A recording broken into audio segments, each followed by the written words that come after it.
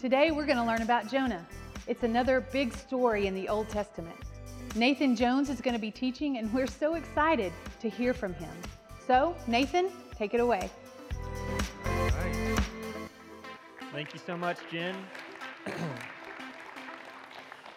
So we get to continue in our Big One series that we've been going over all summer.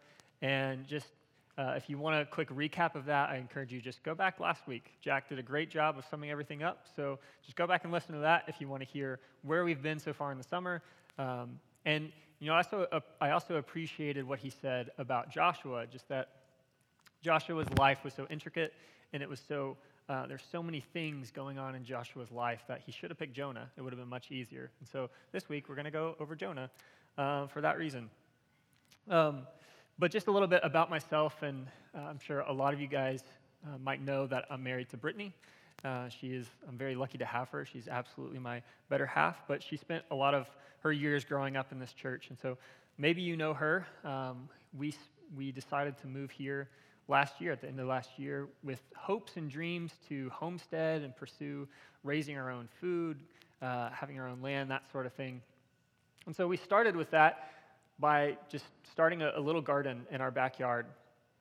And we wanted to grow all sorts of things, but specifically we wanted to grow some strawberries because we love Mama's jelly, and we wanted to make some of our own. And so we planted a whole bed, dedicated an entire bed, like 5 by 4, just to strawberries. We sowed like 30 or 40 strawberry seeds in the hopes that we would have just loads of them. And so over the summer, these plants, they start sticking up out of the soil and growing up, and I'm just getting so excited. And with each new plant, Brittany comes to me and she's like, "Hey, those don't look right. They look a little off. Are you sure you did something right?" And I was like, "Yeah, don't worry about it. We got it. They'll turn into strawberries. Don't worry. Just be patient. Take time." And as they started to produce fruit, the little green strawberries started popping up on the vine, on the plant. And again, she's like, "Hey, those don't look right. Are you sure you know what you're doing?" And I'm like, "No, I don't know what I'm doing. This is all new to me, but just be patient. They will turn red, and everything will be okay." And so I just want to show you a quick picture of my strawberry bed. If you can't see, those are tomatoes. And so experimenting with the garden, we also decided to experiment with the compost pile, and we threw some bad tomatoes out in the compost pile, and we think that the seeds survived, and they just took over the bed. And you're like, how in the world does this have anything to do with Jonah? And it doesn't. It has nothing to do with Jonah. But it also has everything to do with Jonah. Because sometimes we have this idea of the life that we want. We have this picture of what the good life is going to look like. We think we know what is best for us, but the reality is that God is producing something completely different in us. We're planted strawberries, but He's growing tomatoes. And so with Jonah, what is the first thing that comes to our mind when we think about Jonah? Maybe that is the first image that pops into your mind, a whale. And I love these kind of books because every single one of them, the whale has this big smile on its face, and it's like, it's your friendly whale just coming to save the day. And I love it because, you flip through the pages some more, and after the whale swallows up Jonah, it's like this giant room where Jonah just has room to lounge and just is so comfortable, and he's just enjoying this moment of being swallowed up, and that's not the case at all.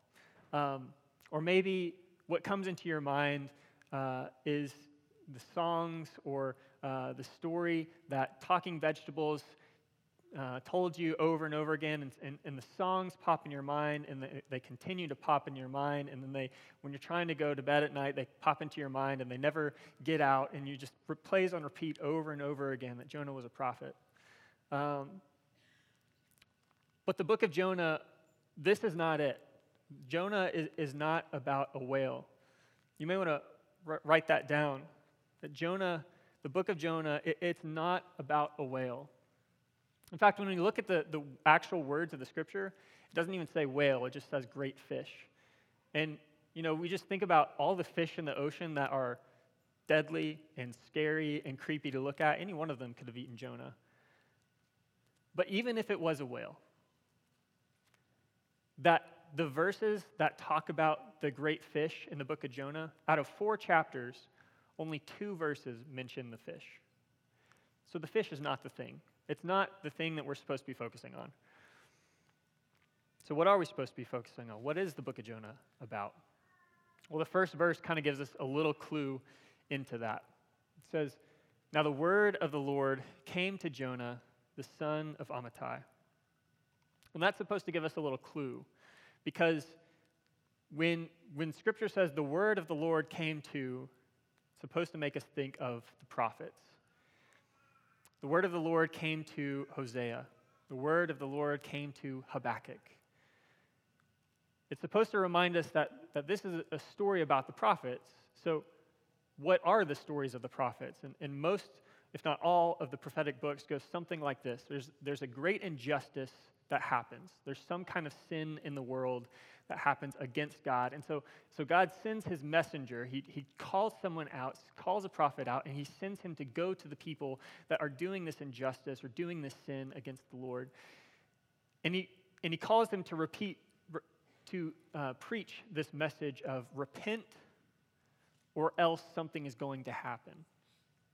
And specifically in the context of Jonah, I love it because there's several of these prophetic books like Jeremiah, Hosea, Isaiah, Habakkuk, that they use this phrase, repent or be swallowed up and devoured. I think that's so cool because that's what happens in the book of Jonah, literally. But in Jonah, it's also unique from any other book of the prophets because Jonah's message, the word that the Lord gave him to speak, it consists of 5 Hebrew words. And if we're being generous, it's like 8 English words. So again, the focus of Jonah is not the sermon that he's going to preach, but rather it's about the life of the prophet. And so we get this switch from the very first verse in the book of Jonah that, hey, you're going to read a story that is about repent or be swallowed up. But it's not in the message, it's in the life of the man we're going to be reading about. But it doesn't just come, the word of the Lord doesn't just come to Jonah, it comes to Jonah, son of Amittai. And when we hear that, we're all supposed to laugh. Like, how is that funny at all? Because in the Hebrew, Jonah, son of Amittai, can be translated as dove, son of faithfulness. And we look at Jonah's life and you're like, dude, you are not innocent and you are not faithful at all. And I just have this picture of like while Jonah is fleeing from the Lord, he's running away, he's getting into all this chaos and disaster and mess, and his life is just messy. That someone looks at him and he's like, hey, isn't that the innocent one who's full of faithfulness? And we're supposed to laugh. We're supposed to laugh at Jonah. It kind of sets up what this book is going to be about. That Jonah was a prophet. He didn't really follow the Lord. He didn't really get it. And we're supposed to laugh with, sometimes at Jonah throughout the story.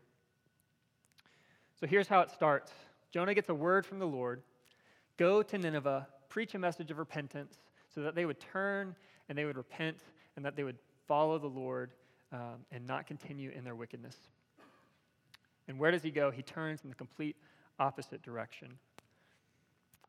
Verse 3, chapter 1, verse 3 says, Jonah rose to flee to Tarshish from the presence of the Lord. He went down to Joppa and found a ship going to Tarshish. So he paid the fare and went down into it to go with him to Tarshish, away from the presence of the Lord. And Tarshish, it's like if you were told to go to New York, you would go to Oregon. It's like in the complete opposite direction, as far away as physically possible. He goes down to Joppa, down into the ship. And when he gets on the ship, about halfway through this verse, but Jonah had gone down into the inner part of the ship and had lain down and was fast asleep. You get what's happening here? It's the slow descent down, down, down. Verse 15 So they picked up Jonah and they hurled him into the sea, and the sea ceased from its raging. If they're throwing him into the sea from a ship, what direction are they throwing him? Down. So he's going further and further down. When he gets in the water, the Lord appointed a great fish, not a whale, a fish, to swallow up Jonah. And Jonah was in the belly of the fish 3 days and 3 nights. He goes down into the belly of the fish. And he continues, the waters closed in over me to take my life. The deep surrounded me. Weeds were wrapped about my head. Seaweed was entangling him. So where was he at? Where does seaweed grow? At the bottom of the ocean, down. Until he gets to this point, I called out to the Lord out of my distress, and he answered me. Out of the belly of Sheol I cried, and you heard my voice. And Sheol is another word for a pit or death. It is rock bottom. Jonah has rejected what God wanted for him, and he's just on this spiral downward, further and further and further down. Put it this way, from the moment that Jonah chooses to reject and rebel from God, he goes further and further and further down. And on his way down, he's taking everyone else with him.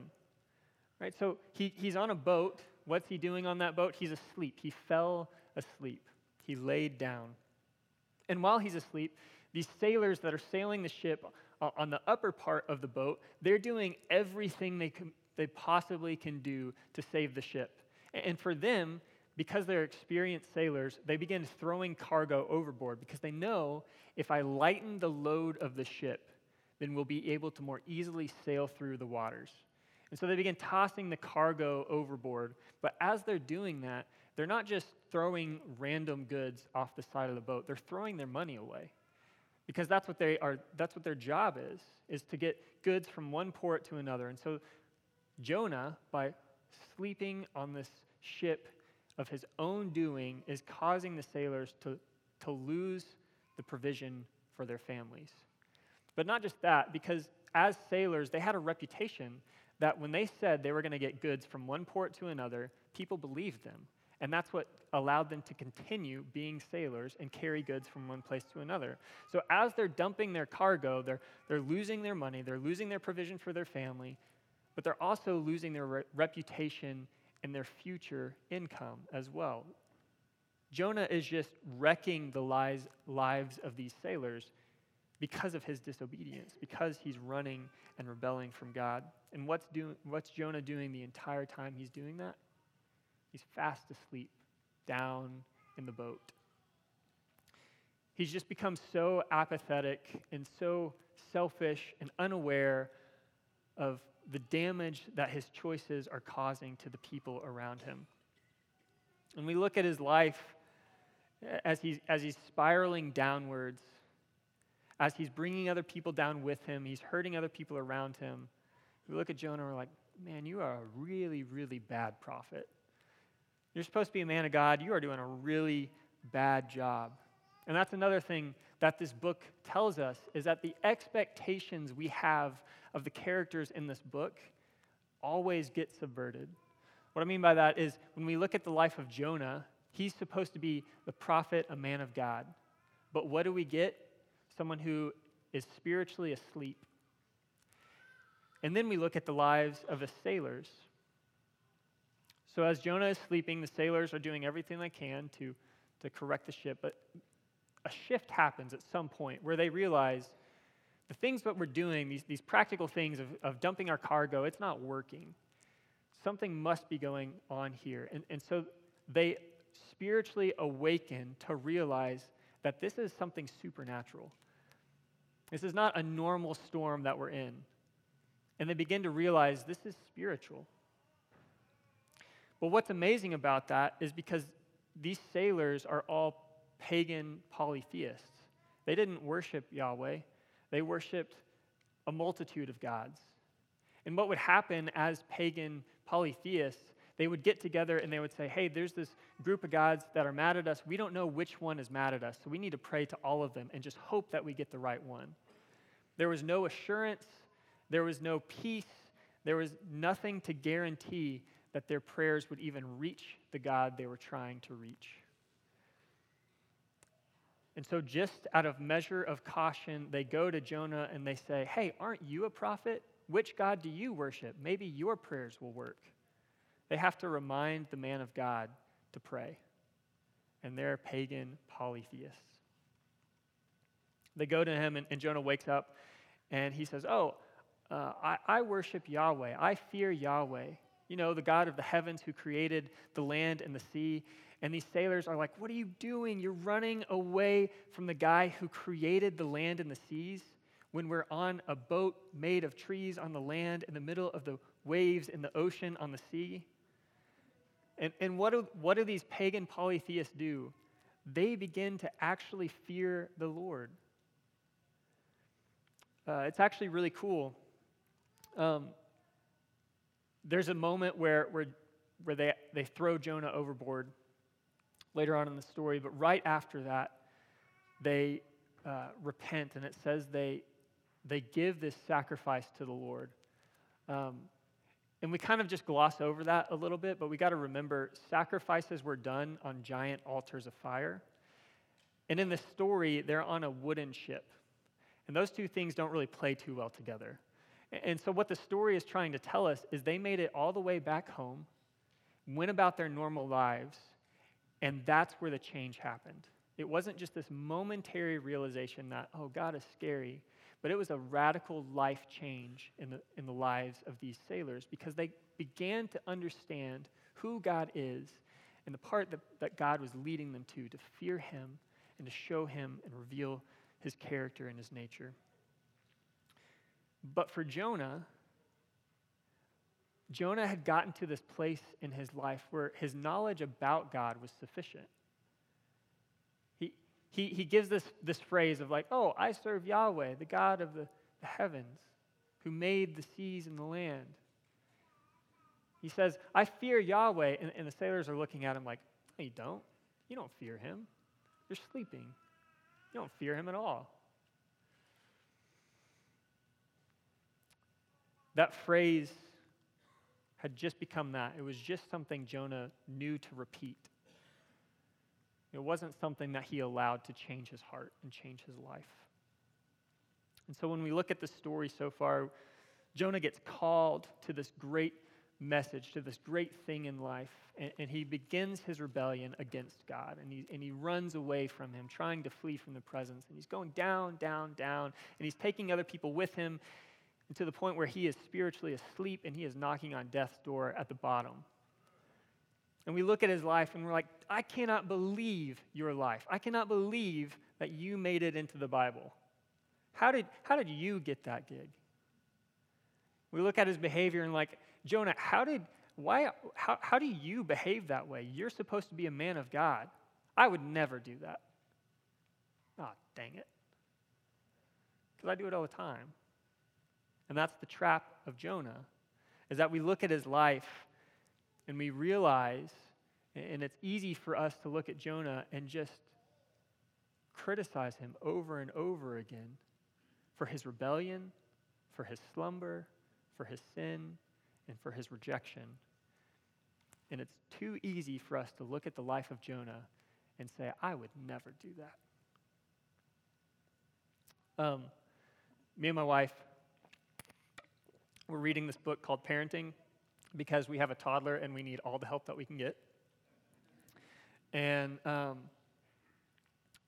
right now, our son, we know he knows what the word no means, N-O. We know he knows what that means. How do we know? Because he tells it to us. He lets us know. No, I'm not going to do that. No, I'm not doing that. But when we tell him no, it's like he just conveniently forgets what the word means. It's like, oh, I've never heard that syllable before. And he just ignores us. And even though we tell our son no pretty frequently because he's a toddler and he gets into everything and he's a dangerous person, we feel like we're rescuing his life daily, that we still want him to enjoy life, right? We still want him to enjoy his life, and we want what is best for him. And the thing about our son is that for him, he loves going outside, he loves walking on trails, he loves getting outdoors and exercising. And so when we open the door and he just bolts, we are concerned for him, rightly so, because we know if he just runs to the trail in the woods outside of our house and we don't know where he's at, if he takes a wrong turn and he gets lost, what he thinks is going to lead to the best life possible is going to result with him sitting in the woods all by himself, afraid and crying and in pain. And I know, as his dad, where that could lead him. And the thing that this book that is just kicking our tails over and over again with every page that we turn is that as we understand these 14 gospel principles that can radically change our family, as we're reading about them, we're also reminded that we are more like our son than unlike him. And when we look at the book of Jonah, we're more like Jonah than unlike him. Our tendency, our nature, is to run from the good life that God has for us into this false hope and this false understanding of the good life that the Lord wants for us. Maybe not all of us are trying to flee from the presence of the Lord, but nearly all of us have an ideal life that we want for ourselves, and it might not match up with what God wants for us. Where does that lead us when we pursue that? It leads us down into the pit. And just like Jonah, if we took a step back and we watched from the perspective of the sailors, this moment where Jonah gets thrown overboard, cast into the water, and swallowed up, we wouldn't look at that moment like the picture on that children's board book. We wouldn't be like, oh, great, the whale's here, save the day. No, we would look at it like that guy is toast. He is done for. That is the end of Jonah's life. And I think something really beautiful happens when we reach the end of ourselves. In Jonah chapter 2, he gets swallowed up by the fish. And so he does what any one of us would do, and he begins writing Hebrew poetry. And he says this: I called out to the Lord out of my distress, and he answered me. Out of the belly of Sheol I cried, and you heard my voice. For you cast me into the deep, into the heart of the seas, and the floods surrounded me. All your waves and your billows, they passed over me. And then I said, I am driven away from your sight, yet I shall see you again to look upon your holy temple. The waters closed in over me to take my life. The deep surrounded me. Weeds were wrapped around my head at the roots of the mountains. I went down to the land whose bars closed upon me forever. Yet you brought up my life from the pit, O Lord my God. He went down to the land whose bars closed upon him. He was in the land of captivity and death, and he realized every decision I've been making up until this point has only led me to a place of death and destruction. When my life was fainting away, I remembered the Lord, and my prayer came to you into your holy temple. Here's what happened. When he had lost all control of his life, Jonah remembered the Lord, and God brought him up from out of the pit. He had mercy and grace upon Jonah, who was fleeing as fast as he could away from God. But I think something even deeper is happening here. That Jonah realizes that God is not just saving him from the pit that he's in, but that God has been chasing him and redeeming him from the moment we learned about Jonah and the word that the Lord gave him to this moment where he is death and dying in the middle of destruction in the pit. If we go back to verse 3, Jonah says this: For you cast me into the deep, into the heart of the seas, and the flood surrounded me. All of your waves and your billows passed over me. Think back, who threw Jonah into the sea? the sailors.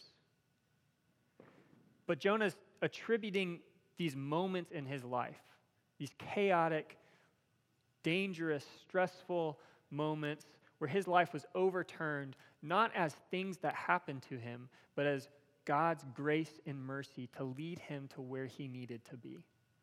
He finally understands and gets it that God's grace has been chasing him down from the moment he chose to reject and flee from him. And in that moment, he realizes God is the only thing that I have going for me. And I am so thankful for a God that is committed to redeeming my life from the pit when I am running from him and when I am praying to him. And there's this idea of being in the pit that is echoed not just in this story, but all throughout Scripture. Specifically in the Old Testament, in this story, the pit that Jonah is in, we look at it and we're like, yeah, you earned that one. You walked into that pit all on your own. It was avoidable, and you chose to walk into it. But the pit in Joseph's life is different. The pit in Joseph's life is an actual literal pit where his brothers threw him into a well. They sold him into slavery. He gets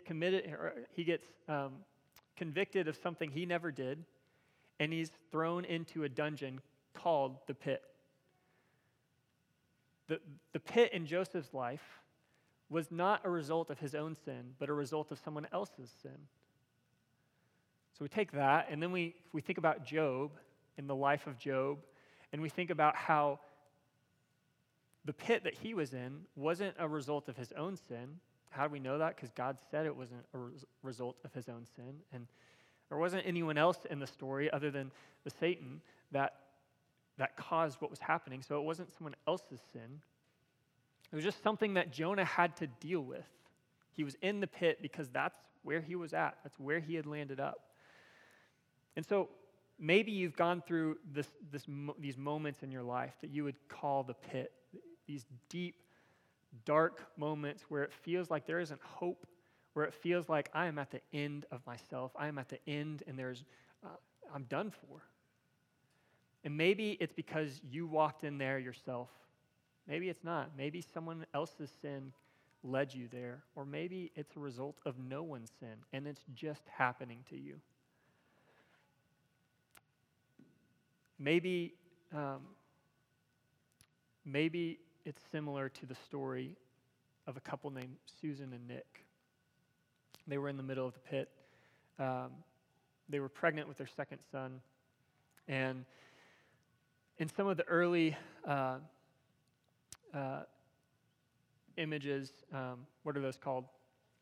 Ultrasounds. Yeah, thank you. I should know that. I'm expecting my second. I should know what that word means. But in some of the early ultrasounds, the doctors realized there's something abnormal here. Something isn't right. And when they went to deliver their second son, they realized that he had a malfunctioning heart. And so for 18 months, their lives were radically changed. And their lives were filled with regular trips to the ER. Their schedule, their lives were completely different. They were spending most of the nights waking up multiple times throughout the night, even past infancy. And it resulted, after 18 months, with the tragic loss of their son. And when they were asked about this, they said, in the middle of it, we found that Jesus is exactly who he said he would be. In the middle of the pit, we found that Jesus is exactly who he said he would be.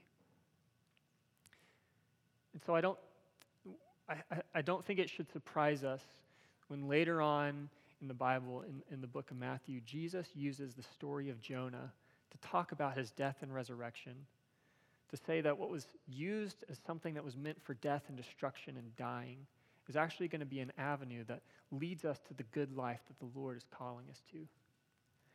And when we compare that to the life of Jonah, that this has been happening from the beginning of the story when Jonah was running to this moment where Jonah is turning back to the Lord. that the circumstances Jonah found himself in never changed that God's steadfast love and his mercy and his grace were committed to redeeming him at every step in his story. We found that Jesus was exactly who he said he would be in our darkest moment and on top of the mountain. What was meant for destruction actually leads to the good life. The story continues with Jonah where he gets vomited up by the whale, and he begins going to Nineveh. And he preaches his sermon in Nineveh. That's 5 words in Hebrew. Probably doesn't take that long. He just goes in, preaches the sermon, and the people begin to repent. The people in Nineveh, they begin to turn and humble themselves and fast and pray to the Lord. And that reaches the king of Nineveh, which is the king of Assyria. Nineveh was a city in Assyria. And it reaches the king of Nineveh, and he begins to fast and pray and repent and humble himself and wear sackcloth, praying to the Lord. And again, it just subverts our expectation of what's supposed to happen, because the king of Assyria, he was like the most powerful, most wicked, most brutal man there was in the known world. They actually did some archaeological digging and found that the palace of this Nineveh king, this Assyrian king, he would have these murals lined up on the sides of his palace. And so as he would invite prisoners of war, or maybe not invite, maybe command is the better word, as he would force these prisoners of war to walk down the halls to approach the king, as they're walking towards him, they're seeing, oh, this is when we got enslaved. This is when our family was murdered and killed. This is when we were dragged off by hooks to go back to Assyria. And they're walking through this story in the palace that just represents that the Assyrian king, this Nineveh king, he was an evil, brutal, destructive guy. And what's happening? He's more humble than anyone else in the story. He's repenting and he's turning to follow Yahweh. I love what he says as he puts on sackcloth. He commands everyone in Nineveh to put on sackcloth, and then he says, "Go ahead and have the cows wear sackcloth as well. Have them fast. Make sure they repent too." And I just love that image because he's like, even the cows, they have to repent. And as this whole city is repenting to the Lord, Jonah hates it. He gets so angry. And it's like there's this second cycle in Jonah's life where all over again he begins to question the wisdom of God. And he's like, God, don't you know this is not it's not supposed to turn out this way. You're supposed to listen to my ideas. They're supposed to be destroyed. You're not supposed to give mercy to them. Don't you know that's the way it's supposed to go, God? Jonah's idea of the good life doesn't match up with God's idea of the good life. And so much so that he gets angry. And he walks up on top of a hill that overlooks Nineveh, and he's watching the city, watching these people, and he's just hoping that maybe the Ninevites will repent from their repentance, and God will come in and destroy them after all. And he's just sitting up there fuming and hoping that they are destroyed. Meanwhile, while he's doing that, there's this plant that grows and begins to shade his head. And he's not so hot, the sun isn't beating down on him anymore, and he's comfortable. And as Jonah sits and wishes for the destruction of his enemies, he's thankful for this little plant that's bringing him comfort.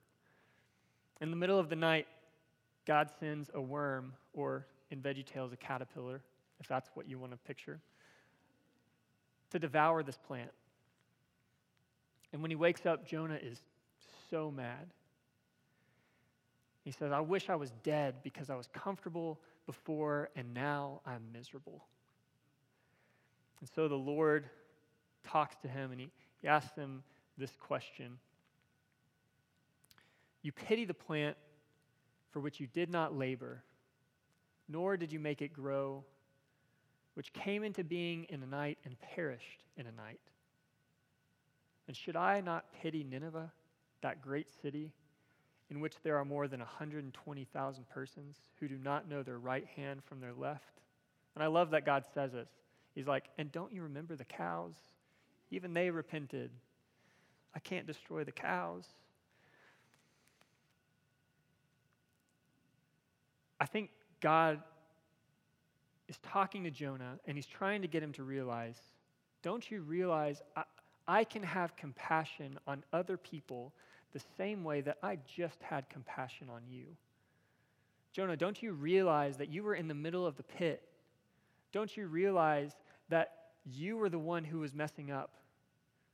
Don't you realize you were in their place? And I had compassion for you, and I loved you, and I poured my grace upon you and showed you mercy. Don't you think that I can do the same for someone else? And as we think about that, if we think about that phrase that God is who he says he would be, that God is a God of compassion and mercy and goodness and faith and steadfast love that pursues us, if those things are true, and he's doing that in our life, then don't you think he's going to reveal that to other people through us? That the things that we experience about God are extended to other people through us. And I think that's important in the life of Jonah, because Jonah was given this great call, this great message to preach. Short, but great message to preach. But the message was not the end goal. From the very beginning, the calling in Jonah's life was for the purpose of going to a people. So write this down. God gave Jonah a message, but he sent him to a people. So maybe God is calling you to something right now. Maybe he's leading you to do something in your life. Maybe that's join a circle. Maybe start a circle. Maybe there are specific behaviors in your life that are just coming to your mind that I know I need to change those. I know I need to stop doing that, or I know I need to start doing that. Maybe I need to start becoming the person that God is leading me to become. Maybe like Jonah, God is giving you a message to bring to the world around you. All those things are great, but it's not the end goal. Because the Lord wants to remind us that what he is doing in our lives is for the purpose of loving people.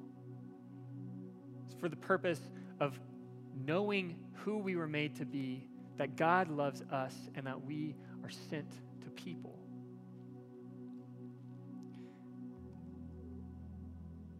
We often miss the good life that God's calling us to. We just miss it a lot of the times. You know, we ask for strawberries and we get tomatoes. And we pray to the Lord and we're like, Lord, this is what I want from my life. This is how I see my life going. And he looks at us and that's not what I have planned for you. And you may think you want that. You may think that that's the direction you want to go. But I promise you're going to get lost in the woods and you're going to be sitting there on the trail crying, alone and afraid. And how do we get to that point? It's our selfishness. It's our selfish hearts that drive us further and further away from God, down and down and down into our sinful desire, to the point that we are knocking on death's door at the bottom of the pit, rock bottom, feeling like there's no way out.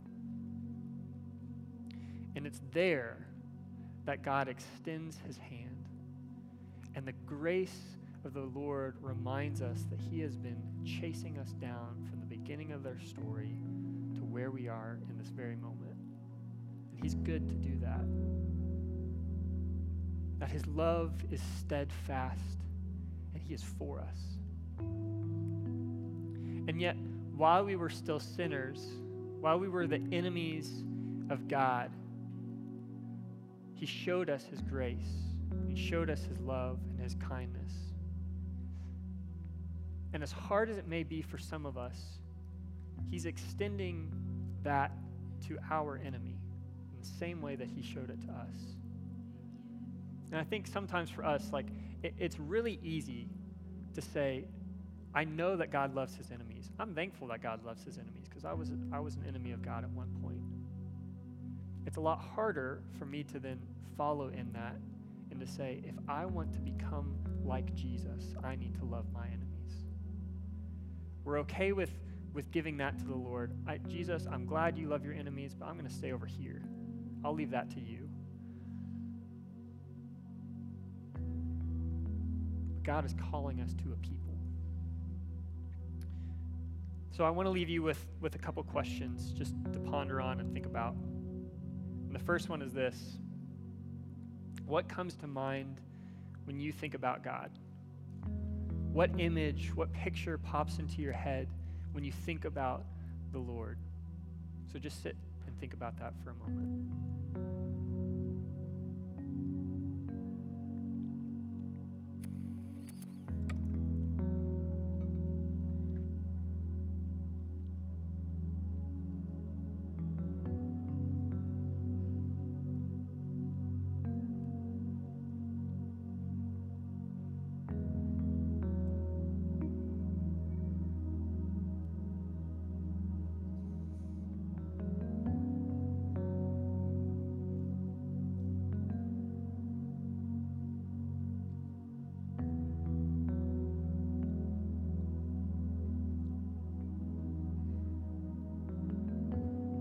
Take a genuine moment, be honest with yourself. When that picture pops into your mind, do you see a God who is distant? Do you picture a God who maybe you're smart, but you're not as smart as me? Do you picture a God who is wrathful, quick to vengeance? Or do you picture a God who is faithful and gracious? Do you picture the hand of Jesus reaching out to pull you up and out of the pit? What comes to mind when you think about God? Because it's the most important thing about you. Except for maybe this. What comes to God's mind when he thinks about you? Because he loves you. He has compassion for you. He has mercy on you. And he has grace upon grace upon grace upon grace upon grace that he is pouring out for you. And whether you are running and fleeing from the Lord, or you are sitting and praying in his holy temple, thank you, Jesus, for your salvation. Wherever you are at, he loves you and he is for you. And he wants to show you who he is. So as we think about that in the context of Jonah, I want you to just process this week. What is God calling me towards? What is he leading me towards that I can experience the grace of God in my life? And then how does that extend to the people around me? How do I begin to understand what God is doing in my life and go to where he is calling me to go?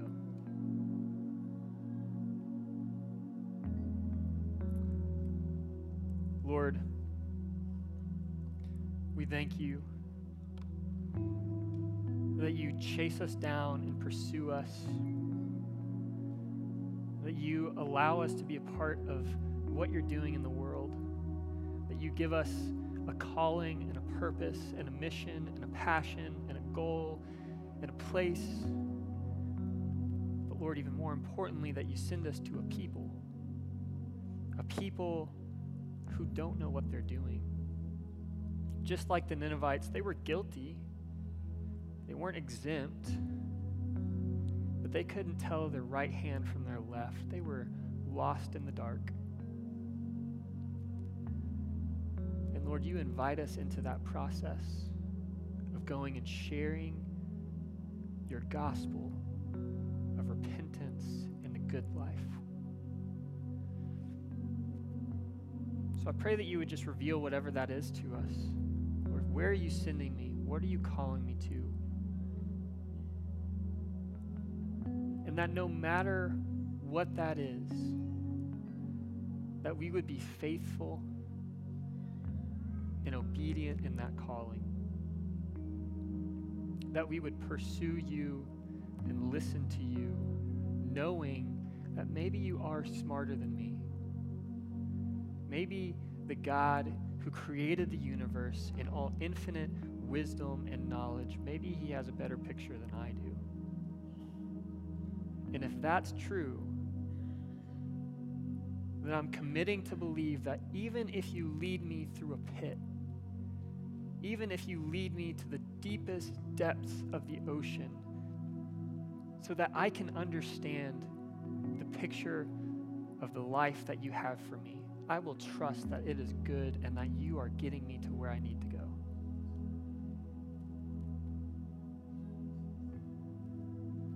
God, you are faithful. You are good. You always have been. And we trust in you. In Jesus' name we pray. Amen.